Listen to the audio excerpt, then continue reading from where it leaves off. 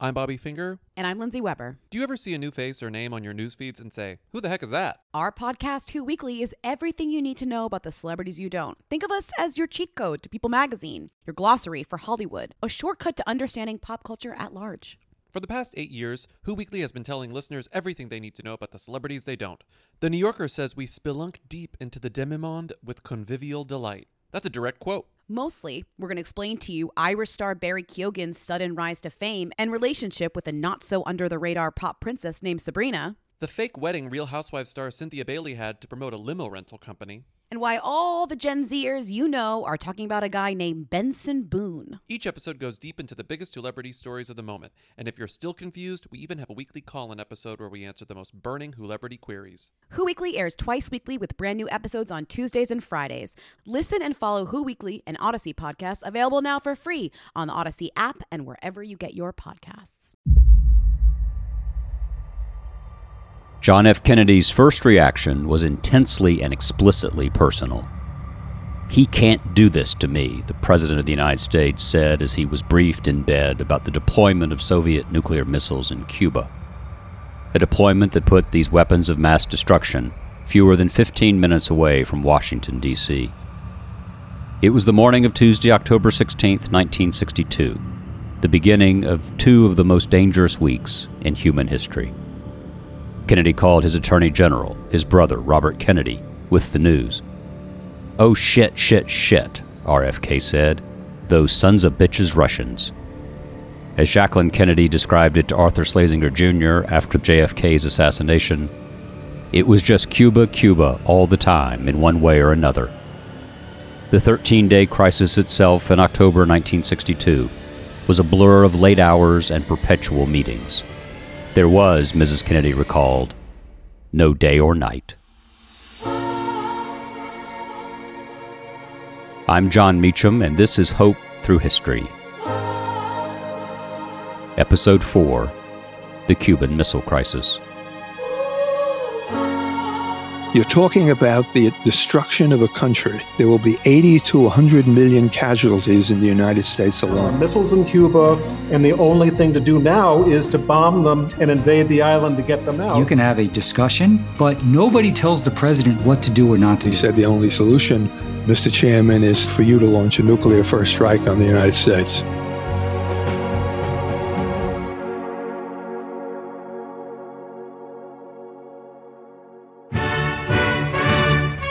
On October 22nd, 1962, President John F. Kennedy broadcast a special message to the nation from his office in the White House. I was a 7-year-old growing up in Illinois, and I actually watched Kennedy's speech announcing the fact that there were missiles in Cuba and the fact that the United States was going to try to get them out even at the price of war. This is Michael Beschloss, historian and author of 9 books about the presidency, including The Crisis Years, Kennedy and Khrushchev, 1960 to 63. And to me, at the age of 7, what it reminded me of was a tornado where I grew up, which was outside of Chicago. A couple times a summer, we would go down to the cellar until the tornado warning or the tornado itself was over, and you didn't know if your house was going to be there or not. And I figured that this would be like that for the whole world. Good evening, my fellow citizens. This government, as promised, has maintained the closest surveillance of the Soviet military buildup on the island of Cuba.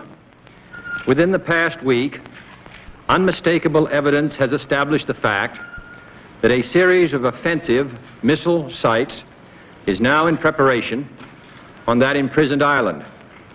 The purpose of these bases can be none other than to provide a nuclear strike capability against the Western Hemisphere. The context of the crisis is, as always, critical. In the heart of Europe, Berlin was in play, its fate essential and unknowable. In 1961, the United States had deployed Jupiter missiles to Turkey, seemingly shifting the balance of strategic power to American advantage. Nikita Khrushchev, the Soviet leader, wanted to redress that balance and project Soviet power closer to American shores. On January 1st, 1959, Batista the dictator was overthrown. Fidel Castro's arrival in Havana was triumphant.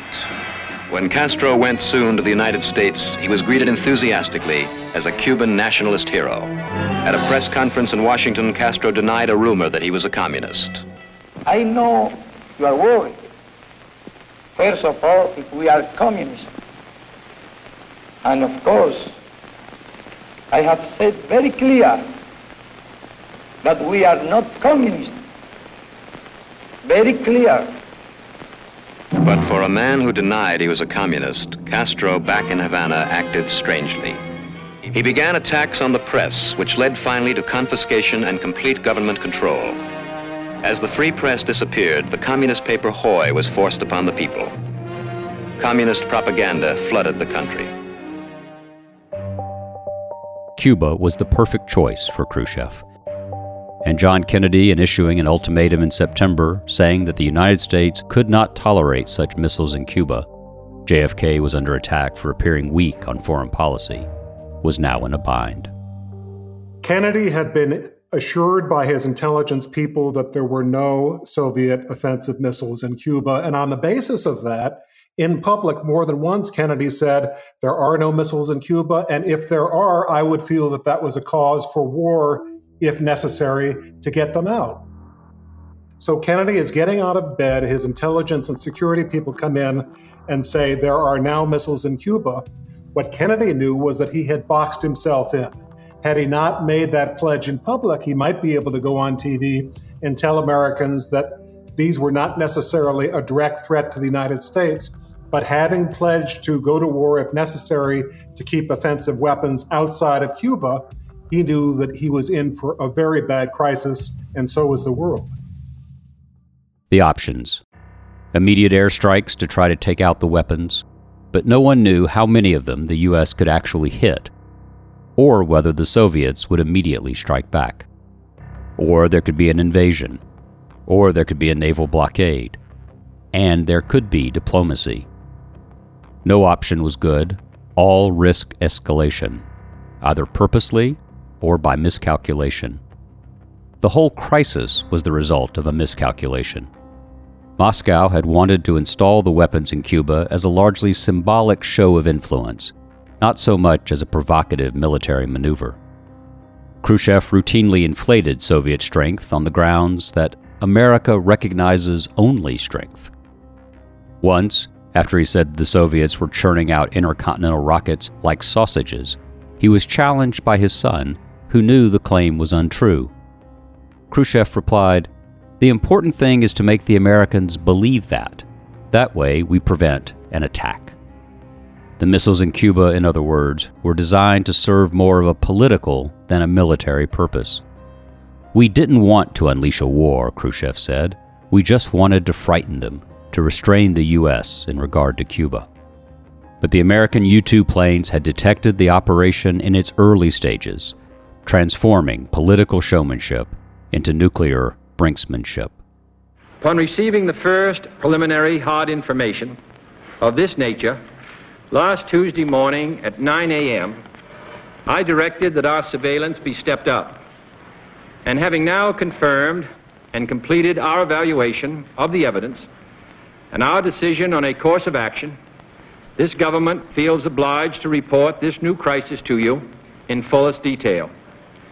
Each of these missiles, in short, is capable of striking Washington, D.C., the Panama Canal, Cape Canaveral, Mexico City, or any other city in the southeastern part of the United States, in Central America, or in the Caribbean area. America was hardly blameless. The Kennedy administration had sponsored an invasion of Cuba in April 1961 and had attempted to destabilize the Castro regime in what was known as Operation Mongoose. Obviously, it was very important from the perspective of the administration to portray the crisis as one that was imposed on us and which we had no responsibility. This is Sheldon Stern, historian and author who has written extensively on the Cuban Missile Crisis. That's what Kennedy says in his speech. But of course, we now know that these, today we would call them state-sponsored terrorism, was going on in Cuba with CIA operatives and various people trained in Latin America, blowing up factories and poisoning sugarcane fields and that sort of thing. And in addition, there was, of course, the direct effort on several occasions to assassinate Castro. The Russians and the Cubans knew all about it, but the American people did not. The assault has begun on the dictatorship of Fidel Castro. Cuban Army pilots opened the first phase of organized revolt with bombing raids on 3 military bases. 2 of the B-26 light bombers then seek asylum in Florida. Meanwhile, at the United Nations, Cuban Foreign Minister Roa accused the United States of unleashing a war of invasion. Roa says the invading soldiers trained in Florida, but Ambassador Stevenson makes a quick denial. These charges are totally false, and I deny them categorically. The United States has committed no aggression against Cuba, and no offensive has been launched from Florida or from any other part of the United States. So it appeared to be, we were completely blameless. I'm not saying that there wasn't significant responsibility on Khrushchev too, but it was nonetheless, there was certainly enough blame on both sides for stumbling into this potentially catastrophic situation. And of course, it definitely contributed to Castro's, I think it's fair to say, often hysterical reactions during the crisis, including when he cabled Khrushchev on the night of the 26th, and he said the only solution, Mr. Chairman, is for you to launch a nuclear first strike on the United States. And of course, when Khrushchev got that cable, essentially what he said was, holy shit, this thing is getting out of control. We survived the crisis as a result of several factors.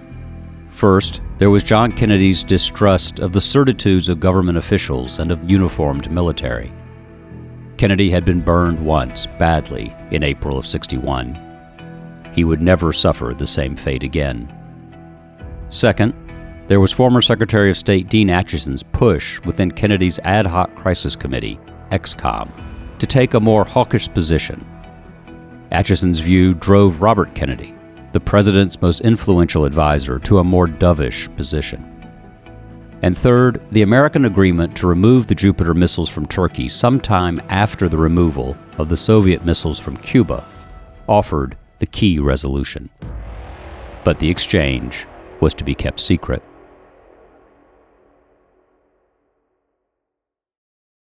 Calling all pop culture enthusiasts. Are you obsessed with all things celebrity? Do you live for the drama, the laughs, and the unexpected moments that unfold on social media? Then you're going to want to tune in to the Comments by Celebs podcast. Join us 3 times a week as we deep dive into every aspect of pop culture. Whether it's dissecting the latest trends or just chatting about your favorite celebs, Comments by Celebs has you covered. We have new episodes out every week. Follow and listen to Comments by Celebs on the free Odyssey app or wherever you get your podcasts. Hi, this is Amy Poehler, here to tell you about a new improvised show from Paper Kite Podcasts, the team that brought you Say More with Dr. Sheila. Check out our new parody podcast, Women Talking About Murder. It's a show about women talking about murder. Every episode features special guests, twists, turns, and the mystery of a missing co-host. Available on the Odyssey app or wherever you get your podcasts. Let's begin with John Kennedy's personal views. He was skeptical of the advice he received both from the military and from the CIA. Kennedy was a young man with an abiding interest in history. The author of 2 books, Why England Slept, About Appeasement, and Profiles in Courage, Kennedy was a man of the urgent present, intrigued by the past. Perhaps above all, he valued experience, and he enjoyed seeing how reality tracked or failed to, with the assumptions of those outside the arena.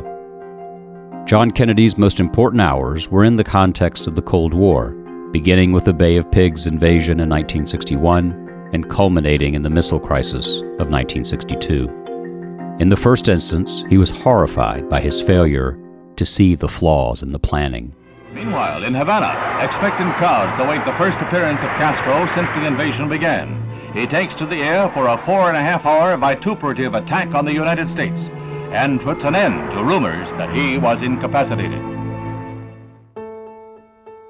How could I have been so stupid, Kennedy asked himself and others in the aftermath. 1,500 men had been sent to the beaches. Later estimates suggested it would have taken a whole division, 15,000 men, to conduct a successful amphibious operation of this scope. To a CIA officer, the president admitted, "In a parliamentary system, I would resign."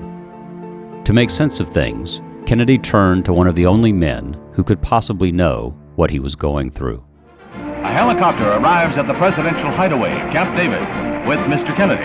He's conferring with former President Eisenhower, who also arrives by air.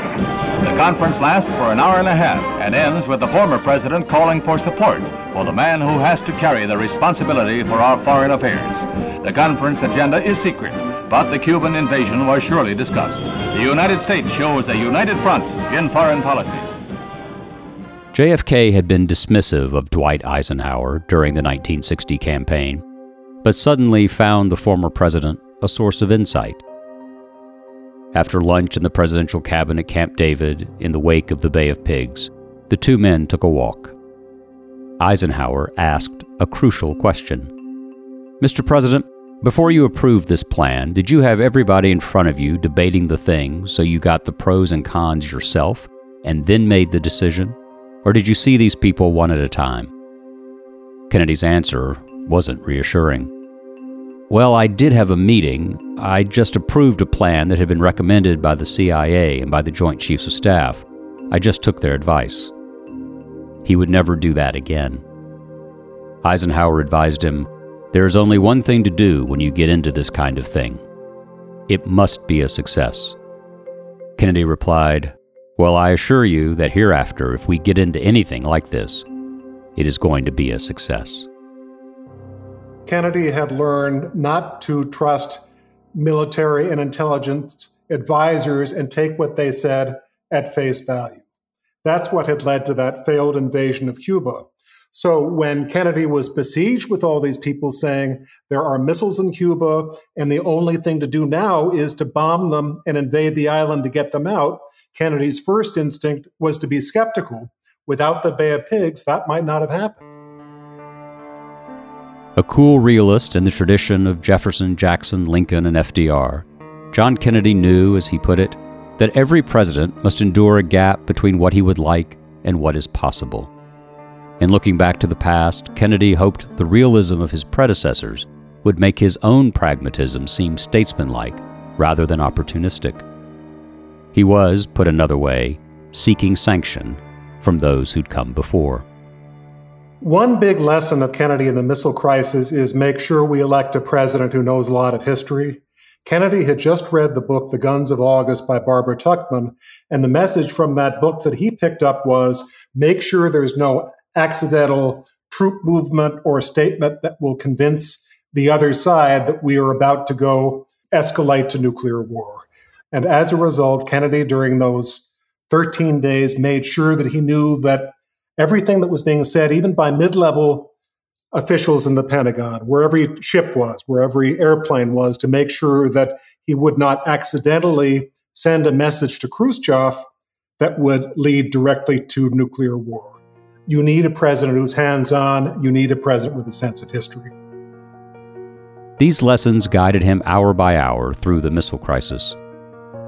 In a book review written just a few months before the 1960 presidential election, Kennedy had quoted a military strategist. "Keep strong if possible. In any case, keep cool. Have unlimited patience. Never corner an opponent and always assist him to save face. Put yourself in his shoes so as to see things through his eyes. Avoid self-righteousness like the devil. Nothing is so self-blinding." Such was the man who managed the Cuban Missile Crisis. The stakes couldn't have been higher. Possible casualty estimates ranged from 70 to 100 million Americans. JFK believed the existence of the nation was in the balance. As Kennedy told the country in the midst of the standoff, "Neither the United States of America nor the world community of nations can tolerate deliberate deception and offensive threats on the part of any nation, large or small. We no longer live in a world for only the actual firing of weapons represents a sufficient challenge to a nation's security to constitute maximum peril. Nuclear weapons are so destructive and ballistic missiles are so swift that any substantially increased possibility of their use or any sudden change in their deployment may well be regarded as a definite threat to peace. He was governing in a new world, but one in which the analogies and experience of the past were constant forces.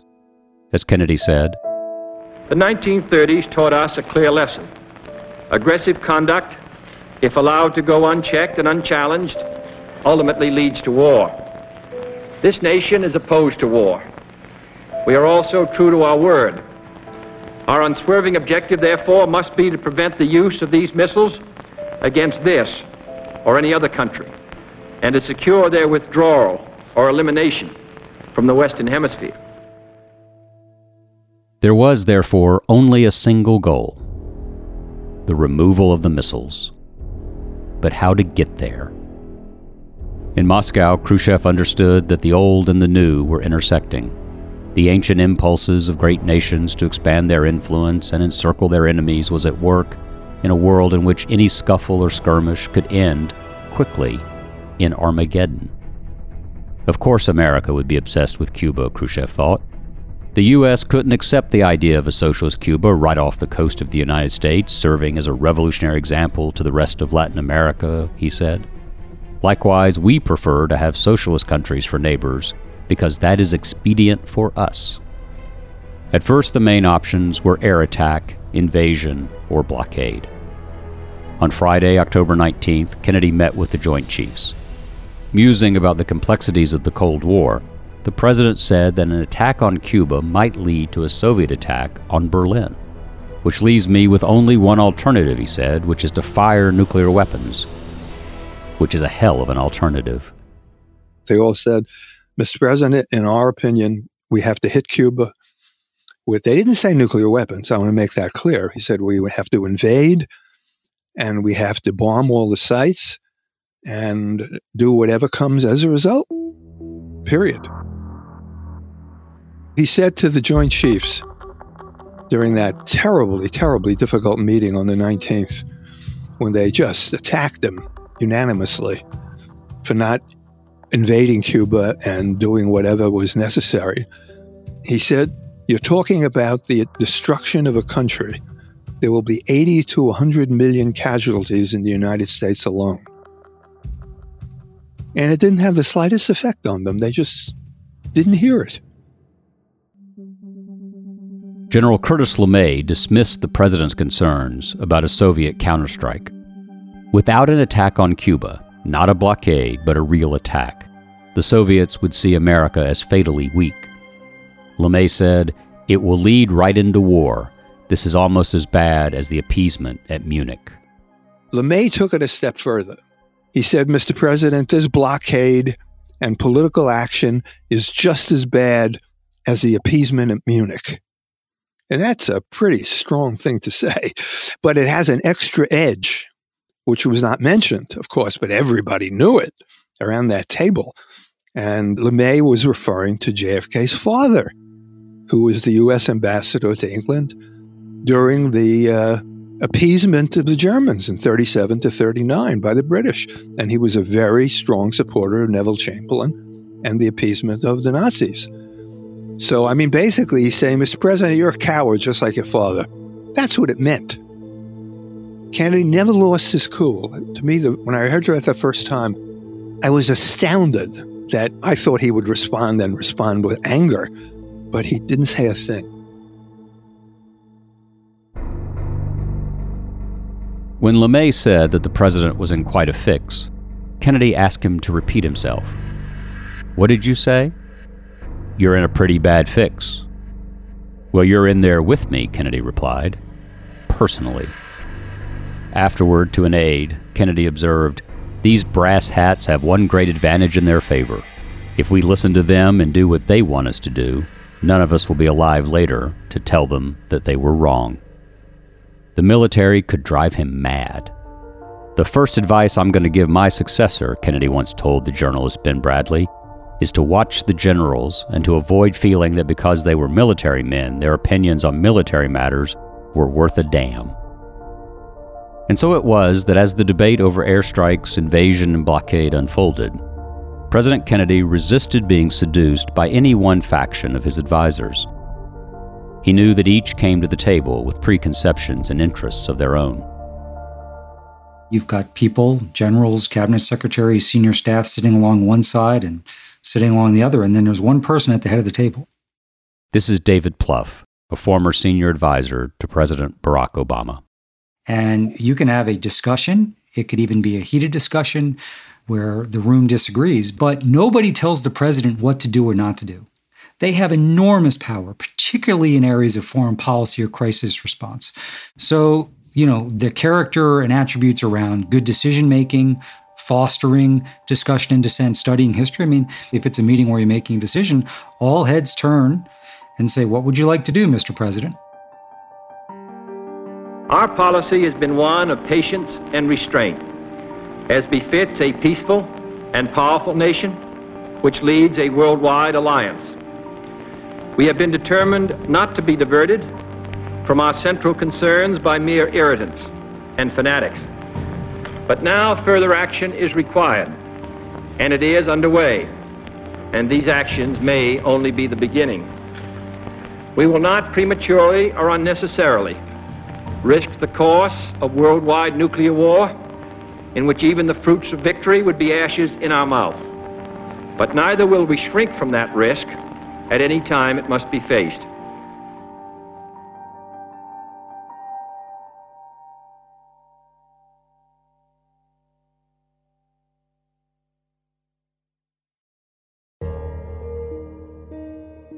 Only the two Kennedys, the President and the Attorney General, had the ability to see the whole. What Robert Kennedy saw leads us to our second factor: his annoyance with the seemingly blasé views of the hawks at ExComm, particularly former Secretary of State Dean Acheson.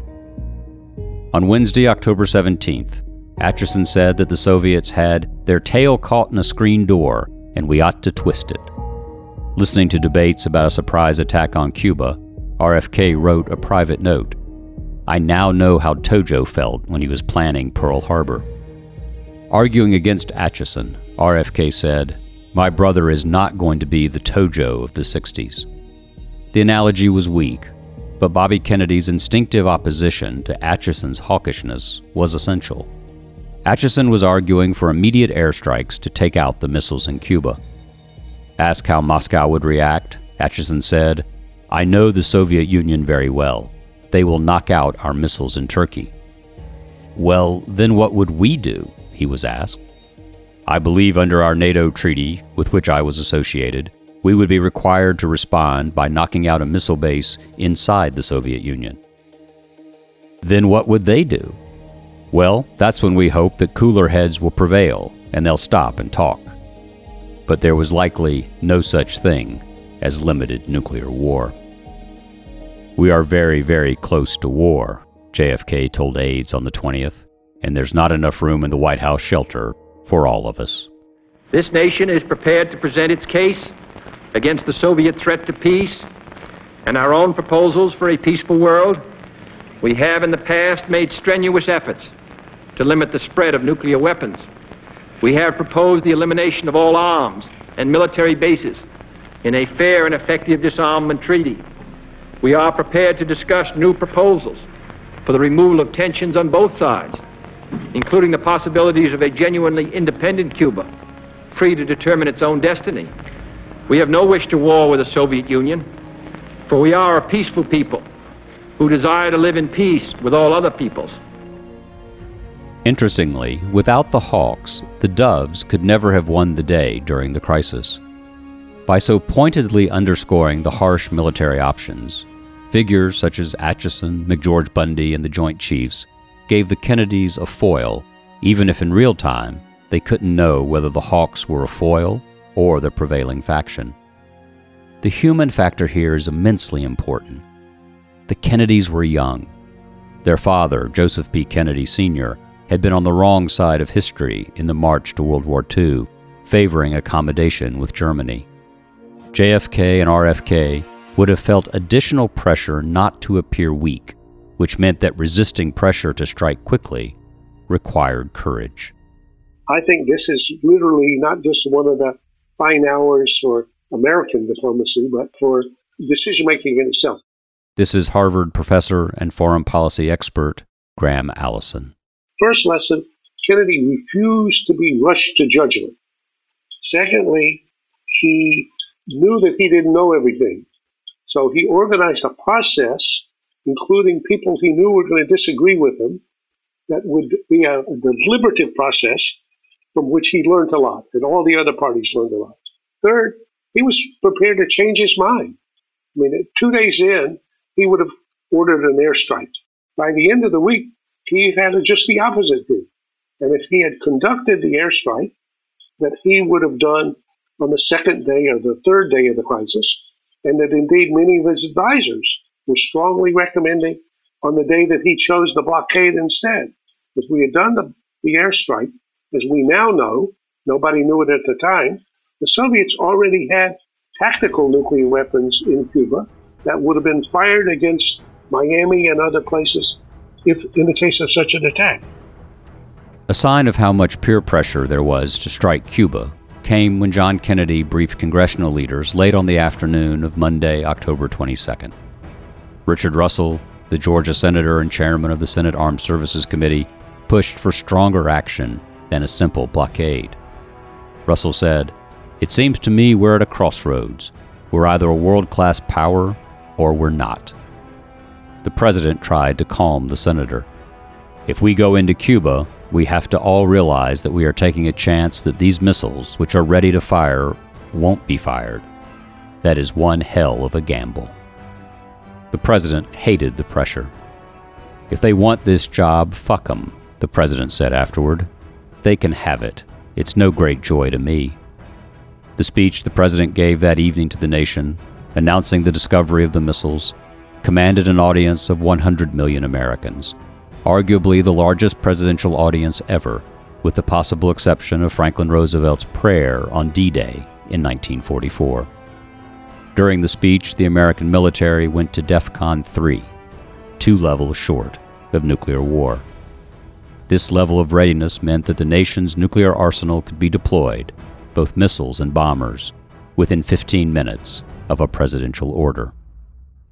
My fellow citizens, I want to take this opportunity to report on the conclusions which this government has reached on the basis of yesterday's aerial photographs, which will be made available tomorrow, as well as other indications, namely that the Soviet missile bases in Cuba are being dismantled, their missiles and related equipment are being crated, and the fixed installations at these sites are being destroyed. In the end, it was a deal. The exchange of missiles in Cuba for missiles in Turkey that ended the crisis peaceably. Robert Kennedy served as a useful back channel. Khrushchev turned out to be a rational actor. He was interested in temporal power, not in epic destruction. In a message to the president, Khrushchev said, "You wish to ensure the security of your country, and this is understandable. But Cuba, too, wants the same thing. All countries want to maintain their security. But how are we, the Soviet Union, our government, to assess your actions which are expressed in the fact that you have surrounded the Soviet Union with military bases, surrounded our allies with military bases, placed military bases literally around our country, and stationed your missile armaments there? This is no secret. Your missiles are located in Britain, are located in Italy, and are aimed against us. Your missiles are located in Turkey. You are disturbed over Cuba. You say that this disturbs you because it is 90 miles by sea from the coast of the United States of America. But Turkey adjoins us. Our sentries patrol back and forth and see each other. How then can recognition of our equal military capacities be reconciled with such unequal relations between our great states? This is irreconcilable. I think it would be possible to end the controversy quickly and normalize the situation, and then the people could breathe more easily, considering that statesmen charged with responsibility are of sober mind and have an awareness of their responsibility combined with the ability to solve complex questions and not bring things to a military catastrophe. When the crisis was resolved, we said we take missiles out of Turkey and not invade Cuba. That was a huge propaganda victory for Khrushchev. But interestingly enough, he was willing to make the concession of not revealing the other part of the deal, which is that Kennedy would remove missiles from Turkey. The Kennedys insisted that that would remain secret. We will remove those missiles in a few months, but not with a gun at our heads. And Khrushchev understood that. I mean, he understood that making decisions like this in a democracy where you get a free press is very different from in the Soviet Union. Ironically, I would make the point, it was much easier for Khrushchev to back down than it was for Kennedy. If you think about it in that sense, to come to an agreement like that, for Khrushchev, he'll tell the public whatever he wants. And that's what they'll know. And that's, if they don't believe it, they're not going to say anything. There was no free press. But in the United States, it was very different. So for Kennedy, he had to get that agreement. It would look as if we had been bullied into removing our missiles from Turkey. Khrushchev had gambled, making a pre-nuclear age move in a nuclear age. Finally, he decided the removal of the missiles in Turkey was a reasonable trade-off to avoid an escalating nuclear war. The resolution came on the darkest day of the Cold War, Saturday, October 27, 1962. An American U-2 plane was shot down over Cuba, and Robert Kennedy paid a call on the Soviet ambassador. Because of the shoot-down, the result of a field commander's decision, not a directive from Moscow, the advantage was slightly in the American direction. The missiles would be taken out of Turkey, but only quietly and in a few months. The Soviets agreed. The game had grown far too hot. The politicians understood one another. Afterward, JFK remarked, "One of the ironic things is that Mr. Khrushchev and I occupy approximately the same political positions inside our governments. He would like to prevent a nuclear war, but is under severe pressure from his hardline crowd, which interprets every move in that direction as appeasement. I've got similar problems. The hardliners in the Soviet Union and the United States feed on one another." On the day that Kennedy was told about missiles in Cuba, almost everyone around him was saying, there's only one option that is open to you, and that is invading Cuba and bombing the missile sites. We now know with decades of hindsight, had Kennedy taken that advice at face value, there very quickly, almost certainly would have been an escalation to nuclear war. Perhaps 60 million people would have been killed in the Northern Hemisphere. Many of us would not be alive. Kennedy said once the crisis was over, perhaps this is the night I should go to the theater, referring to Ford's Theater and Abraham Lincoln, the idea that his reputation would never be higher. Robert Kennedy replied, if you're going to the theater, I want to go with you. Very poignant given what happened to them both. 13 months after his October 22nd address to the nation, John F. Kennedy was assassinated in Dallas. Like most, if not all, presidents, he had been obsessed with his presidential legacy. Would Lincoln have been as great a president if he'd lived? JFK had once asked the historian David Herbert Donald. No, Professor Donald said. Reconstruction almost surely would have undermined Lincoln's overall historical standing. Mrs. Kennedy recalled after the assassination, "And then I remember Jack saying after the Cuban Missile Crisis, when it all turned out so fantastically, he said, 'Well, if anyone's ever going to shoot me, this would be the day they should do it.' I mean, it's so strange, these things that come back," Mrs. Kennedy mused, "because he saw then that it will never top this." The path we have chosen for the present is full of hazards, as all paths are.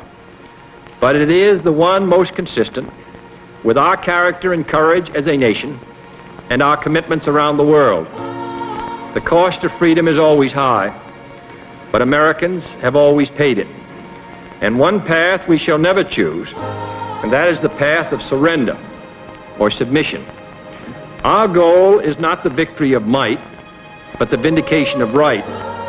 Not peace at the expense of freedom, but both peace and freedom here in this hemisphere. And we hope around the world, God willing, that goal will be achieved. Thank you and good night.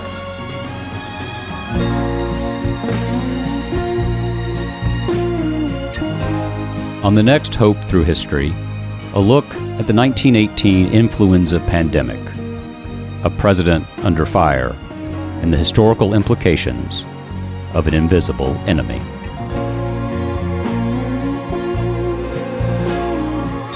Thank you for listening to Hope Through History, a production of Cadence 13 in association with History. Executive produced by me, John Meacham, and Chris Corcoran. Directed by Chris Corcoran, John McDermott, and Loy Lockridge. And edited, produced, engineered, and mastered by Chris Basil, Bill Schultz, Rich Berner, and Sean Cherry. Graphic design, marketing, and publicity by Josephina Francis, Kurt Courtenay, and Hilary Schuff. Our theme song is Cold Little Heart by Michael Kiwanuka.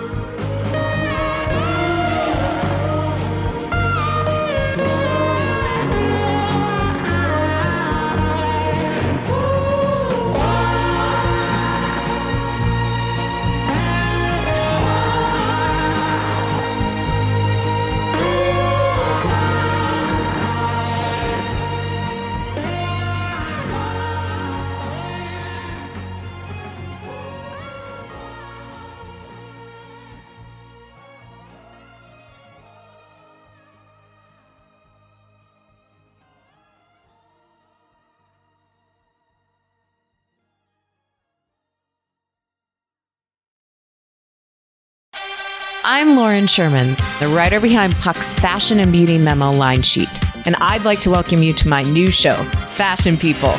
On every episode of Fashion People, I'll be talking to insiders about the stuff we're all whispering between the press releases, from M&A rumors to celebrity stylist dish to the future of legacy media. Be sure to follow and listen to Fashion People, a presentation of Odyssey in partnership with Puck, available on the free Odyssey app or wherever you get your podcasts.